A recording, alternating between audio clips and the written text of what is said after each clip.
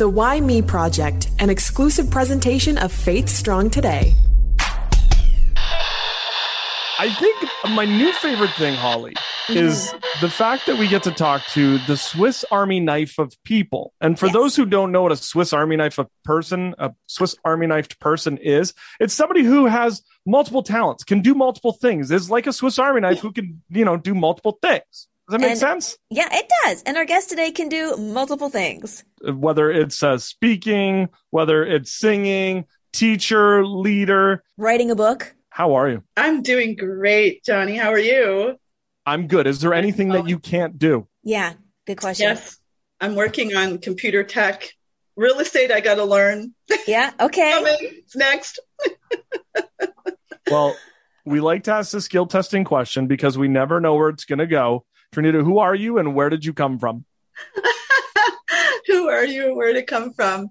Well, my name's Trinita Bowden, and I'm a woman of many hats. I would say that more so than the Swiss Army knife, Johnny. But where do I come from? I was born in New Brunswick. My roots are Micmac from the East. I am just so honored I came from my mother's womb, designed and created by the Father himself. And so I am just so honored that he has designedly purposed his plan for my life. And so, where did I come from? I'm pretty much really honored of what God is doing right now and being a child of the King and doing the Father's business. What was life like growing up for you? Yeah, growing up was not an easy journey. I mean, I was a really happy-go-lucky young girl, just loved to see the beauty of family bonding, coming together. And of course, growing up, my parents parted. I believe I was around 3 at that time. They had separated, which was a real hit for me. And so growing up with that family separation was a challenge. My brother and I went with my mom miles away from my father, which was so sad. And we ended up in London, Ontario, of all places, while he was at the time, I believe, in Nova Scotia and then moved to Ottawa.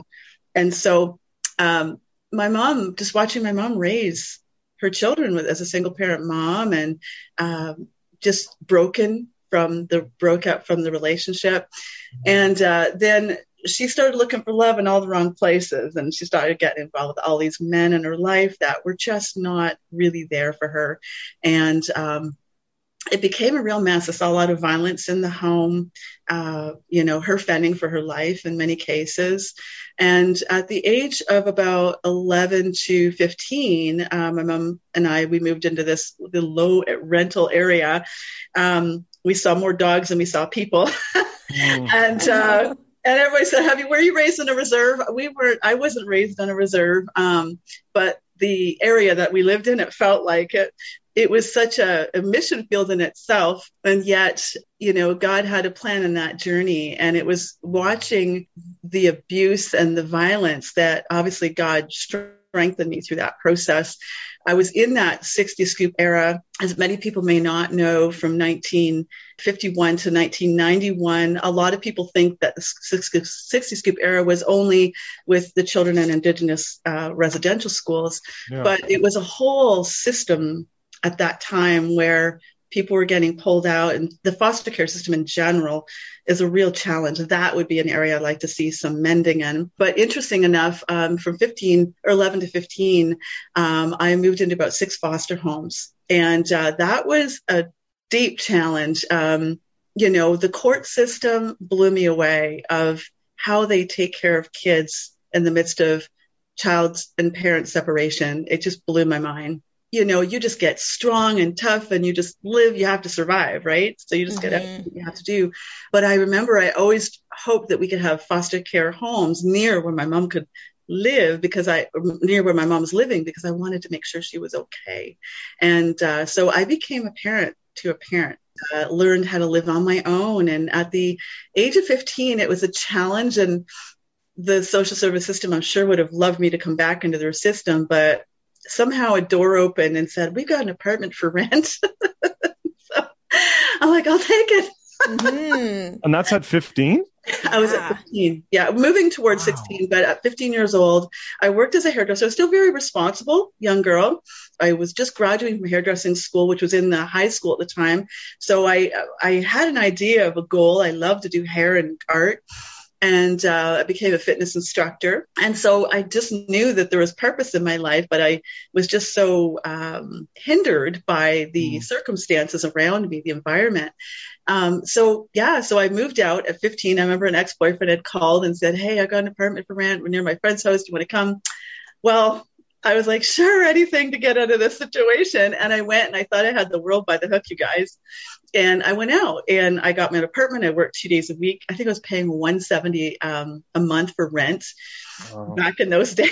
$170 a month for rent. Now it's add 2 or 3 more zeros. It's crazy. Now it's $170 a day. I know. And so I worked and I was very responsible, paid my rent, did everything I had to do. Sadly to say, there was some hurtful things that happened in between there, but I just knew I needed to get out. I didn't want to go back into the system. And so I got my own apartment and then I started living with roommates, and over time, doing my own thing, the party life, following the pattern. Yeah. And then, it was a toss up to go back home. And I just, at that point, I turned 16. That was the legal age that you could do whatever you needed to do. So I just kept on going. I lived on my own, and sadly to say, wrong relationships growing up. And, but yet God had his hand on me. And it's funny because I'm preparing to reach some of our young people, and I'm thinking, how can I merge this? I was asked to speak about drug addiction and suicide prevention. I'm like, how am I going to do this? And so merging into that story, I talk about, when you're at that breaking point, and that's where I was. I was at a breaking point where I didn't know my dad. I hadn't seen my dad for 21 years since I was, forever, since we split. Yeah. My parents left. So I met my dad at the age of 21. And it was around that time where I was just like, if this is what life is like, I do not want it. I got involved in marijuana, which I can't believe is legalized today, but, marijuana, but then it led to other drugs. And it usually stems from when people don't know how to balance out that brokenness from breakups, from broken relationships, and they don't fully know who they are, and obviously don't have a relationship fully with Christ. And so at that time, I was a near sheep, but I wasn't fully understanding how to come to him. And I remember sitting on the solarium as I was working as a hairdresser in my early 20s at that point. And I said, God, if this is what life is like, I don't want it. And I realized these are the words I heard the inner voice of God speak to me. And I didn't even invite him into my life yet. And I heard him say this: your life can change if you take the first step. I suggest you go find it. Exact words. That's what I heard. And I went, okay. And somehow I started merging into the vocational transition. And it wasn't like, come to me, my daughter, it was just really wild. And so I was like, oh, okay, so what can I do? And then I started thinking about physiotherapy and thought about joining the Army so that I could pay for my schooling. And then I thought, massage therapy, I'm good with my hands. Okay. And so I started going to massage college and started to grow, started to learn about for me to help other people. I've always loved to help other people, but I thought for me to help other people, I got to start with me. And so next thing you know, it was like massage college, and I went to school, started getting some training. I haven't been into school in years, and I thought, how can I do this? And even when I was still battling with the marijuana and the drugs, God just did a miracle, and he started to show me I can do this. In this time that you're going through all of this, how is you said that you obviously didn't have a relationship with your dad. How was your relationship with your mom? Because you said that you were a parent to a parent. Yeah. Well, the relationship with my mom was very challenging, because I love my mom. She's gone home to be with the Lord now. I loved her so much. I think the hardest part was, without speaking any negative and getting too deep, but it was a real challenge because I was her protector. Boyfriends would beat her up. I'd stand in front of her. So you touch my mom, you got to go through me. Like that's what my life was like. So I never had any major resentment. I mean, we had fights growing up, and she was very disoriented in a lot of her pain.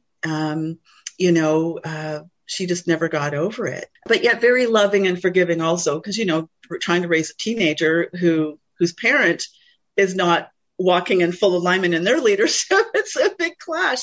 And the challenging thing is it was like God just downloaded this understanding. I can't quite put my finger on it, but when you're in the court systems and you're watching them do their little chat and they put you on a witness stand, in front of the courts and the social workers and about custody. And I remember still looking from the stand, looking down at my mom, just going, God, like, I love my mom. When you're making me testify, like, it just was so strange. Yeah. And treating her like she's a villain, treating her like she's an enemy. And meanwhile, we're a family. Like, I love my mom.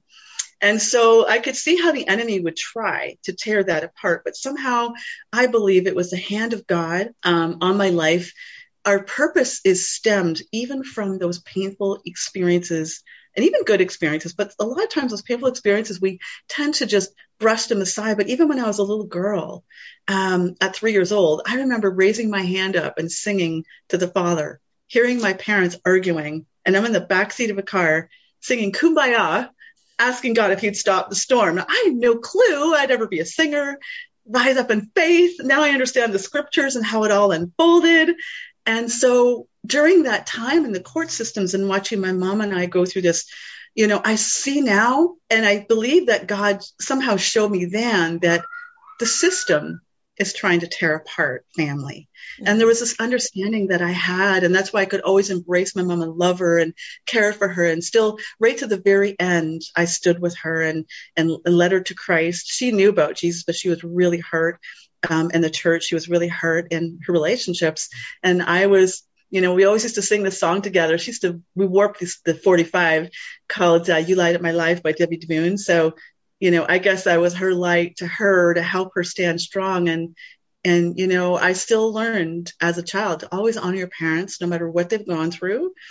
We've got to come to understand that she did what she did because she was wounded, right? Mm-hmm. And so here I am now telling everybody else, you can heal from your pain. You don't have to live that life that what your parents went through, what your grandparents went through. You can be the one to break the chain off of the generation now. Yeah. And that's what I'm doing now is I'm praying, obviously for my future Boaz, but right now God's given me that burden. What's been stolen from the enemy, God wants to bring restoration. So yeah, that relationship with my mom, it was tough. Yeah, I can imagine. God allowed me to have victory in the end with her. She gave her heart to the Lord. She started reading Bibles. I sent her goodies and books, and she watched me study when I was in theological school.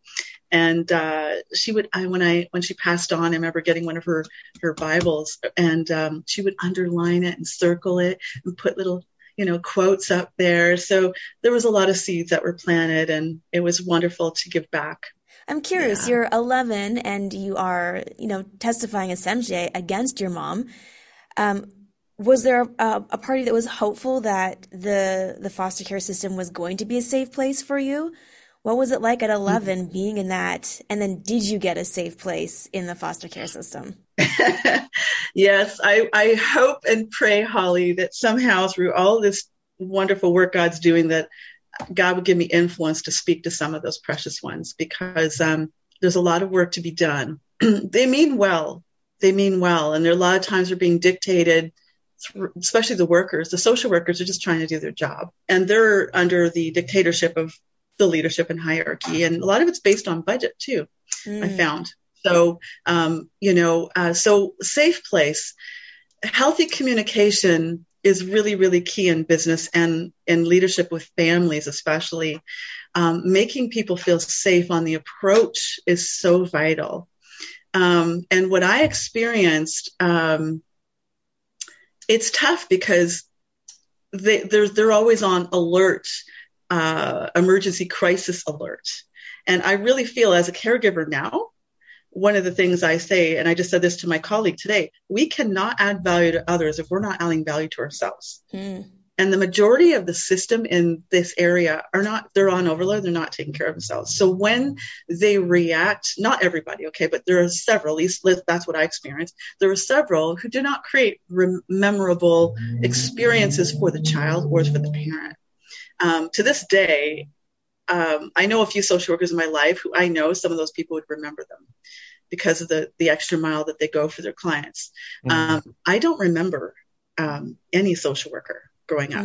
And part of it's because you're in the crisis mode, but it's how quick they are. It's like a neighbor complains that there's arguing going on. Bam, police come, right? They take you out of the home for your safety. And then they put you into receiving home. And you're thinking as a young child, you want your mommy, you want to be at home with your mom because you're still that protector. You don't want to see any harm come to her. And they take you into receiving home. And then you're there in the receiving home, and these people aren't trained for trauma. They're not even so much trauma. It's just they're not trained for separation, right? Like for any child to be separated from their family, from their parent, that's a big deal, right? And these guys just, next, like dominoes, I'm like, guys, you guys got to get a little bit more authentic. Yeah. And so for me, I remember getting bullied by two girls who were in the room, and they told me to go in my room. And these girls back in those days, I had a crossed eye. And so I used to get teased a lot when I was young. And these girls were just bullying me in the room, and I did not feel safe. Now you can imagine I'm dealing with violence in the home. I need a safe place. Yeah. So I go downstairs, speak to the leadership, and just say, hey, I'd like to just stay down here with you guys because I'm being bullied upstairs. And they did not acknowledge that. They were just like rigid. Nope, you got to go up to your room. If you don't go up to your room, we're going to call the police. I'll never forget it. I'm like, no, that's the worst thing you tell a child who sees police all the time at your door. So I just said, but I don't want to go up to my room because this is what was happening. And I really just want to stay down here with leadership. And they just were not understanding. And of course I said, I wanted to stay here. And she said, if you don't go up to your room, we're calling the police. Well, I was just like freaking out, like not angry or aggressive, but just crying. And they actually called the police, and they treated me like I was some troubled kid. Now I was troubled because of the separation, the brokenness, but I wasn't a troubled kid. I was a child who loved to grow. I was athletic. I was passionate about health and wholeness and family. And because of the environment that I was in, which many of these precious kids are in, they're so misunderstood. And so they called the police. And when they called the police, you can imagine at that point, my gosh, what do you expect the child to do? Run. Right? Yeah. And you're 11, right? Run. I see police because you think police are not helpful. They're harmful because they take you out of the home and they don't help you. Right. Yeah. You think they're helping you, but they're taking you away from the people that you love. Right. And then to top it off, whatever reports they give, they're not out to intentionally help the parent. And I realize a police officer can only do so much. I get it. Mm-hmm. That's why they're working with social workers today. And even with that, there needs to be more understanding on how to connect with the children who dealt with foster care so that they can learn from them. It's huge. And so they handcuffed me at 11 years old. And I'm like, I wasn't violent with them. I wasn't kicking them. I wasn't aggressive. I didn't swear. I was just, I want my mommy. You know what I mean? I remember crying out, and the only way they thought fit was what they naturally do in their mind is to calm people down and handcuff them. Yeah. It wasn't like I was going to jump off a bridge. It wasn't suicidal. Nothing like that. Just hurting child wanting to be home with my mom and really wanting to have some understanding. You know, what I think would have been helpful for these precious ones if they would have just said, hey, this is what we got to do. This is just temporary. We're going to, do this and this and this, and maybe write it on paper, show me, visualize it so that the child can be like, is that okay with you? Having consent. Is that okay with you? How does that sound to you? And they never did any of that. It was just like they took their authoritative order and they treated a child as though they were a victim, a criminal. And it's wrong. And this is what happens in Indigenous communities all over Canada. Not only Indigenous communities, it probably happens to many others as well, Blacks, other nations, and so on. And so that was a mind-blowing thing. And eventually, so back to your point of did I feel safe? I'm like, no. Most of those homes, I did not feel safe. So I was in these homes. Then they transfer you over to these homes. And I'm grateful. Some of those foster homes were actually some of my friends from school that wanted to take me in. The system was a little different then. And so what I think they did back in those days, where I think the parent could connect with maybe people that they wanted their child to stay with, which that wasn't always wise, because my mom ended up connecting with this boyfriend who was just a real aggressive alcoholic, and had me stay with her friend, his friend, who was another alcoholic. And here I am serving alcohol to this family and their parties at 13 years old. Yeah. So anyway, so I moved from several different foster homes, and there was only one out of the 6 that I was in that was just phenomenal. And it was just in my transition stages where eventually, when I moved back home and I had the chance, I moved out on my own at that point. But it was the last foster home I was in, and they were a Christian family, and they were amazing. And I actually set the foster father's brother up with my mom. And I said to her, I said, I think you would love my mom. And he's like, well, I'd like to meet your mom someday. I'm like, great. Because he used to bring me chips. And I thought, this guy is great. He'd make a great daddy, right? And I set them up. They went out for 2 years. Oh, wow. I was a matchmaker. Look at that. So that was a victory. And to this day, I still would like to know, I think they've probably gone home, maybe to be with the Lord, but they were just amazing. They treated me in the midst of all that anguish I felt like one of their own. And you could see the Christ likeness in them. They took me to church, and, it was just amazing. So that was the good positive story, was Rose and Bill were just phenomenal people that God had ordained for me to be taken care of for the next phase of my life. So it was great. We talk about faith, and we talk about you dealing with all these traumas. At what point did you realize that you wanted to do ministry, whether it was through writing, whether it was through speaking, whether it was through Faith Arise, that you're like, you know what, this is where I think God has led me to? Well, I have to say it was all a process. It was all a process. And even how Faith Arise was birthed.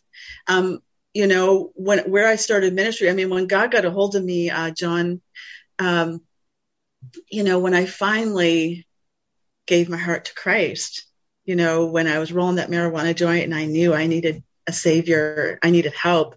And I finally turned from all that and I invited Christ in my life. That's when I noticed I wanted to learn more about God. I just needed to know more about the Bible. I didn't even want to be a preacher. I didn't want to be a speaker. I desired it when I was a little girl. I always desired to be a singer. We used to do talent time and have some fun. Yeah. I always played I was going to be a singer, and I didn't know 100% God's plan.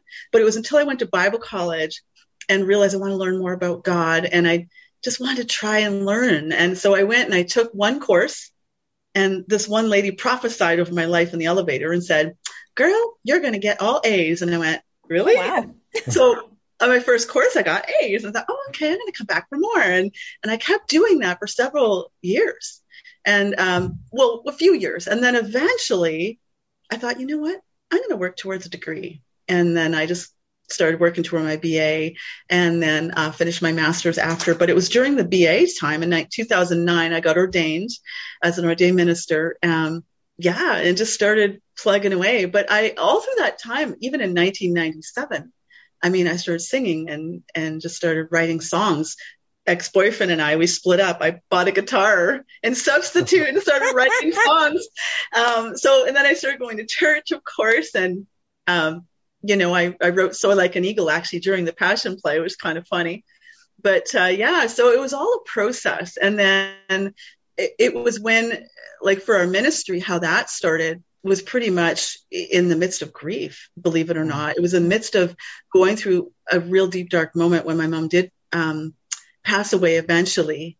I was praying for her healing, and I went through some church hurt in the process at the same time. And when she passed away, I was so broken. I didn't want to do ministry. I didn't even want to do Bible college. Like, I was just really struggling. There was a percentage of that, not completely quitting, but it was part of the grief process. And then one day I was sitting on the dock at this beautiful retreat, and the power of God hit me so strongly. He gave me 2 prophetic songs. One was called "Do You Know?" and the other one was called "Faith Arise."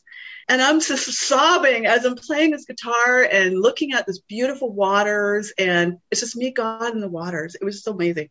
And when we began to start the ministry, it started with Serve and Sock. We were thinking about how can I help our people? And I'm like, how am I going to start this ministry? I didn't know. What am I going to call it? And I tried every name that I could think of. And the Lord said, you're calling it Faith Arise. And I went, okay, God, whatever your plan is. So Faith Arise was birthed. And then we started shipping off Christmas stockings to the north, 50 little ones in Shashashi. And I just said, Lord, whatever I went through, I don't want to see our young kids go through. I want them to know they're valued, they're loved, and they're precious. And so that's how that started. And now you are also an author. You have been able to write music. You are speaking. Oh my Did you ever think that this is where you would end up? Did I think it as in desire and thought of it? Yes. Okay. Did I feel that it was ever fully going to happen to this degree? The faith said yes, but there was a huge part of me that, and I think everybody struggles with this, when you get beaten down by many oppositions, sometimes you kind of have that 1% doubt, right? And you think, how can I? Now, when it came to writing the book, okay, I was one of those children in school that I didn't like to read out loud. Yeah. I was afraid. I didn't understand half the words. I couldn't pronounce them properly. I always took reading classes with my guidance counselor because reading was something I struggled with a lot. I was told I could never sing by people close to me. And I know they were probably just goofing around, but that really imparts into the lives of our kids. Mm-hmm. And so I began to believe that lie.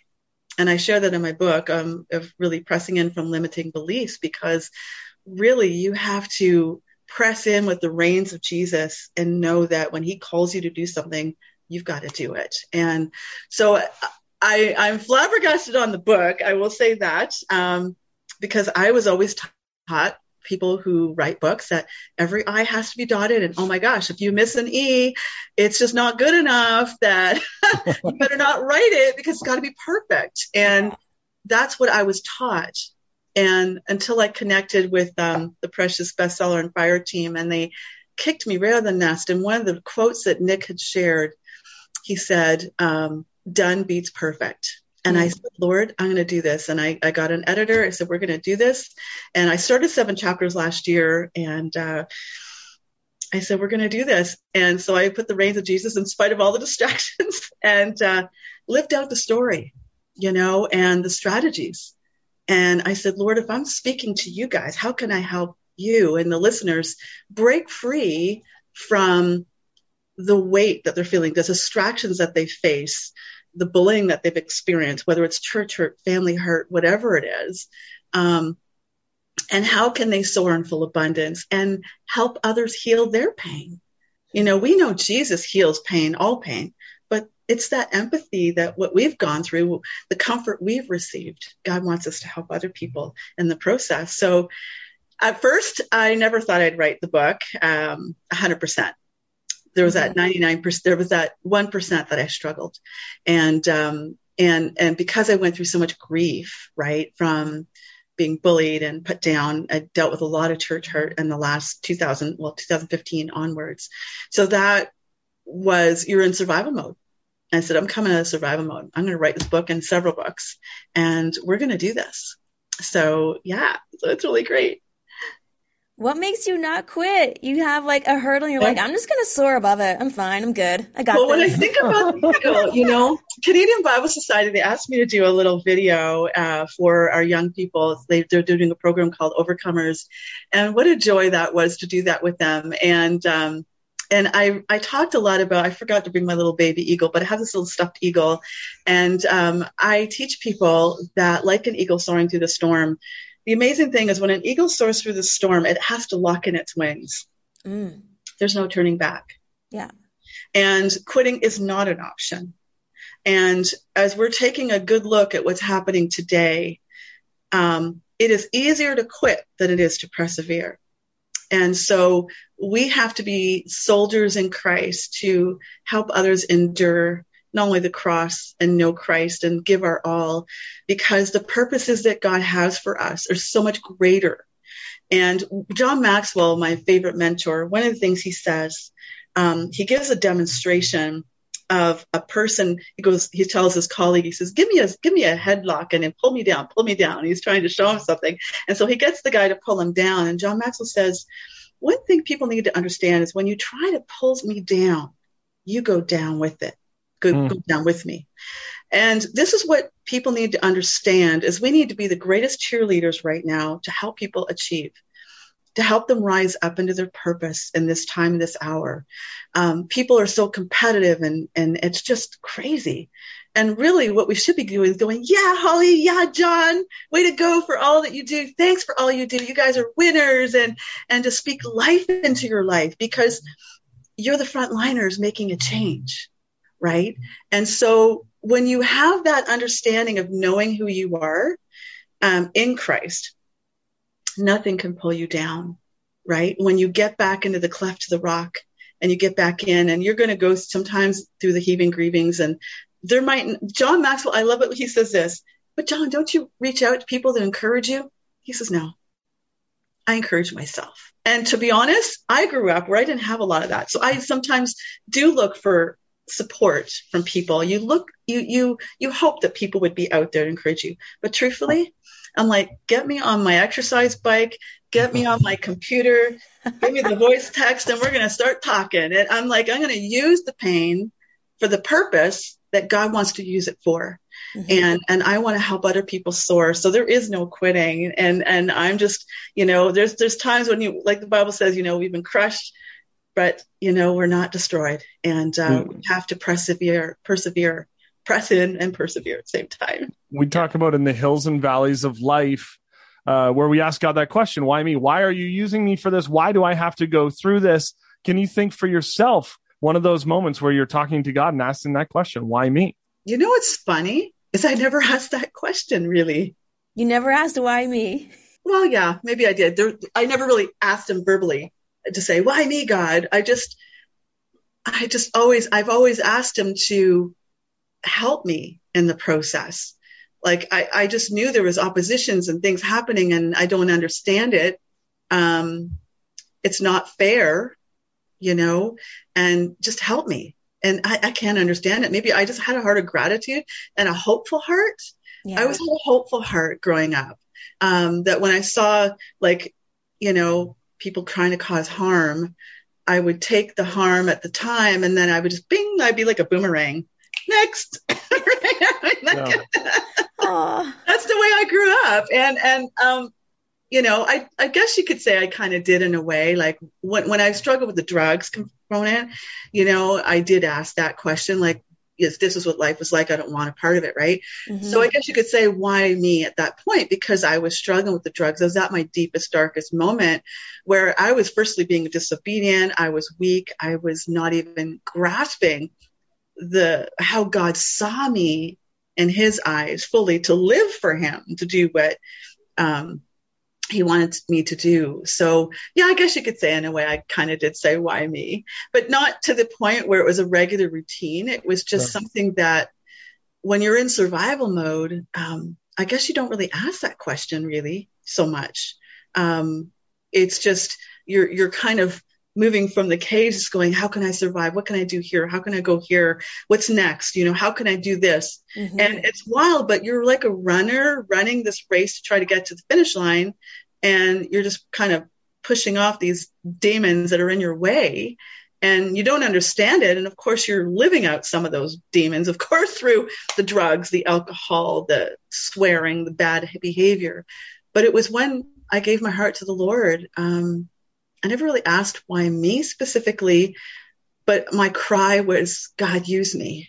God, use me. I remember Bob Sorgen, when I was in Bible college, what really helped me was one statement that Bob Sorgen said. He has a book out called Praise and Worship. And in his book, he says, when opposition comes against you, he says, just ask the Lord, give me more souls, God. can be more souls. And that's where I've always remembered that. And as deep and dark as I've experienced, even with church hurt, I've always said, Lord, just keep using me. Just show me what to do through the pain. Show me what to do. How can I help heal, assist in the healing to those who may not be seeing? Help me with leadership. Help me with Indigenous Canada. Help me with family. And just use me to be the vessel, be the change in the process of it rather than why me. But I was listening to Terry Savelle yesterday, and she said, we had a big flood. I did everything possible. We did everything. We started off our new house and everything. And then all of a sudden we got a flood.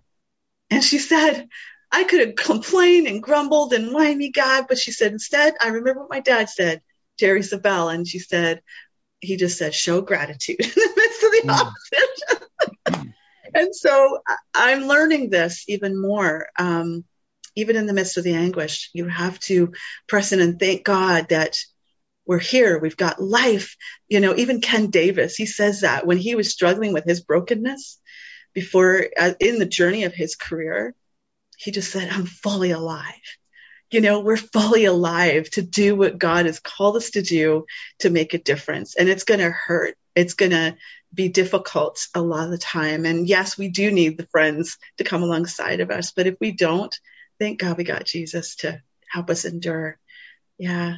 The book Healing from Pain to Purpose, which is available now, or check out her ministry, faitharise.com. Trinita, thank you so very much for taking some time today. It's really an honor being with you guys. And I pray blessing over you and every life that you touch on this podcast. I just pray God will just minister to every heart. What I appreciate is we don't always go through a why me moment. There are times maybe where we're not asking God, why me? But there's parts of it where we could actually look back and say, oh, why me? Or why did I go through this? Yeah, I love how hope really is a driver in her life, and she just doesn't quit. It's just so inspiring. Through all the things that we go through in life, there's always these growth moments. Yeah. And as she looks back through, she said, I was parenting a parent. Mm-hmm. And to be off on your own at 15, at 16, and living and paying rent and doing adult things that you shouldn't have to do. Yeah. But yet look where she's come from and look at the growth that she's gone through. And look at the impact she's having on her community and across our country. Whether through music or speaking or her book or ministry, Trinita's really done amazing things. So we, again, appreciate her for taking some time. And thank you for taking some time for downloading and listening to us. By the way, Holly, we got a couple new reviews. Oh, did we? That's exciting. And it wasn't from you or my mom. Usually it's from your mom, but what is it? No, I didn't write them down. I just thought of this at the last minute where there was a couple of people who are like, said things like, I like the show. You guys are great. Holly's funny, blah, blah, blah. And I was just like, yes. All of it. Thank you. Yes. Oh, well, thank you guys so much. You can always check out our podcast wherever you have your favorite podcast platform. Just look for Why Me Project, and you can go to faithstrongtoday.com.